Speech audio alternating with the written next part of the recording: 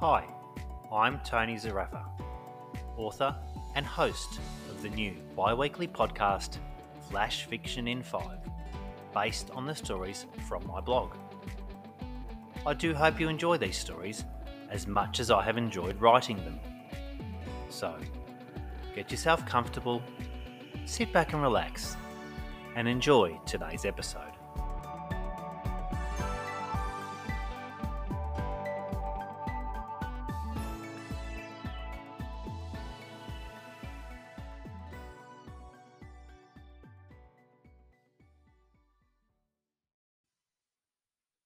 Marjorie's hair was neatly set, as it was every time I stopped by.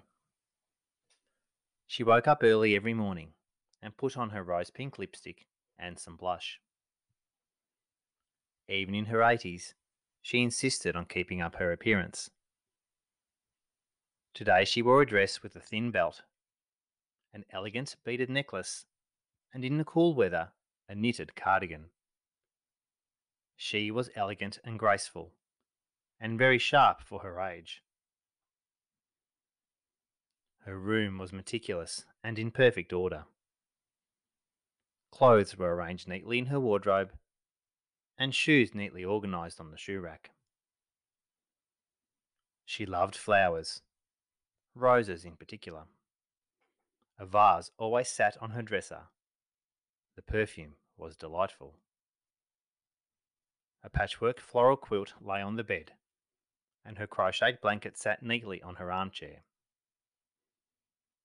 I enjoyed my work and making my rounds, but I looked forward to my visits with Marjorie the most. Good morning, Marjorie. Would you like your cup of tea now?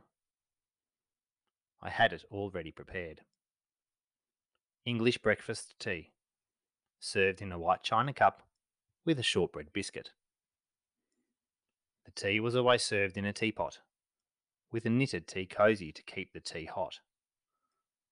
Marjorie didn't care much for tea bags. Thank you, dear. Just place it on the coaster on the table.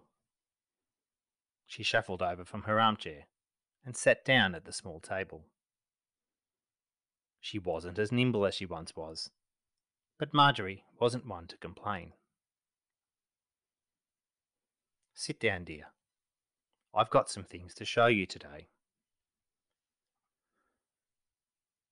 I often made time to sit with her, even though the matron on duty urged us not to become too familiar with our patients.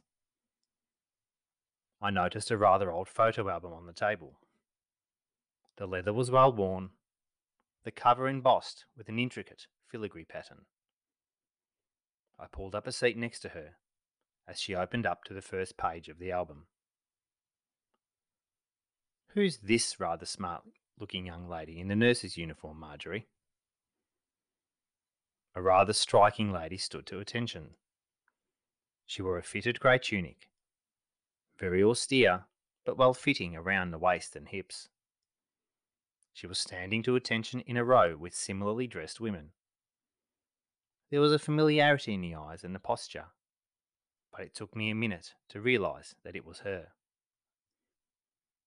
That was me, dear, back when my mind and body were both willing and able. She had travelled far and wide for a lady in her 20s.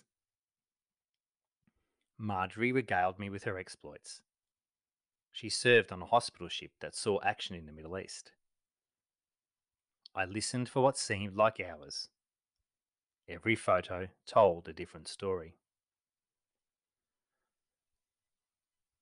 For the next week, I'd hurry through my rounds and make my way to her room. The tea was always hot, and Marjorie waited to share with me another story. She was quite compelling. Her stories were both vivid and tragic as she recalled the horrors of treating the wounded men on the ship. On this particular day, however, her eyes told a different tale. Who's this dapper young fellow here? I say, pausing on a photograph. He was tall and wiry.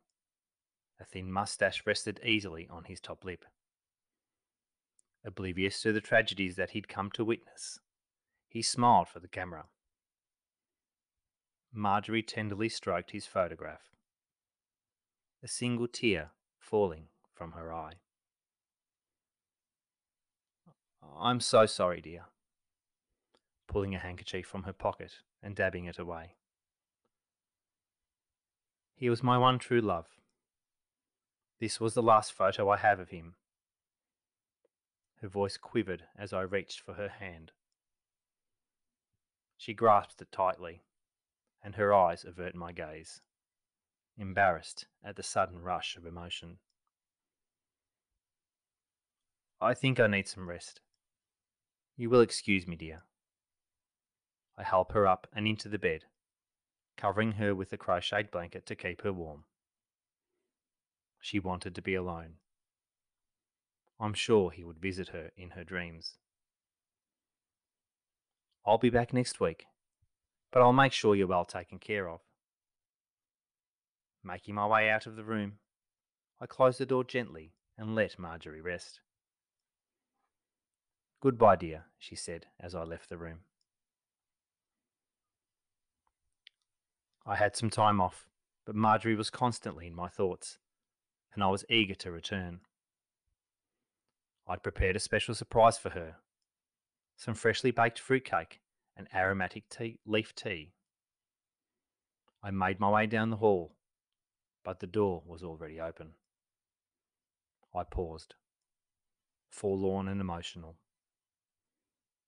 Her room was empty, except for an envelope on the dresser. My name was written on the front, in beautiful cursive font. I sat in her armchair and opened the envelope through the tears. Inside was a letter, her precious war medals, and the photograph. Written on the back of the photo, the message read, "Your kindness warmed my heart. I'll forever cherish the memories and the moments we shared. Marjorie."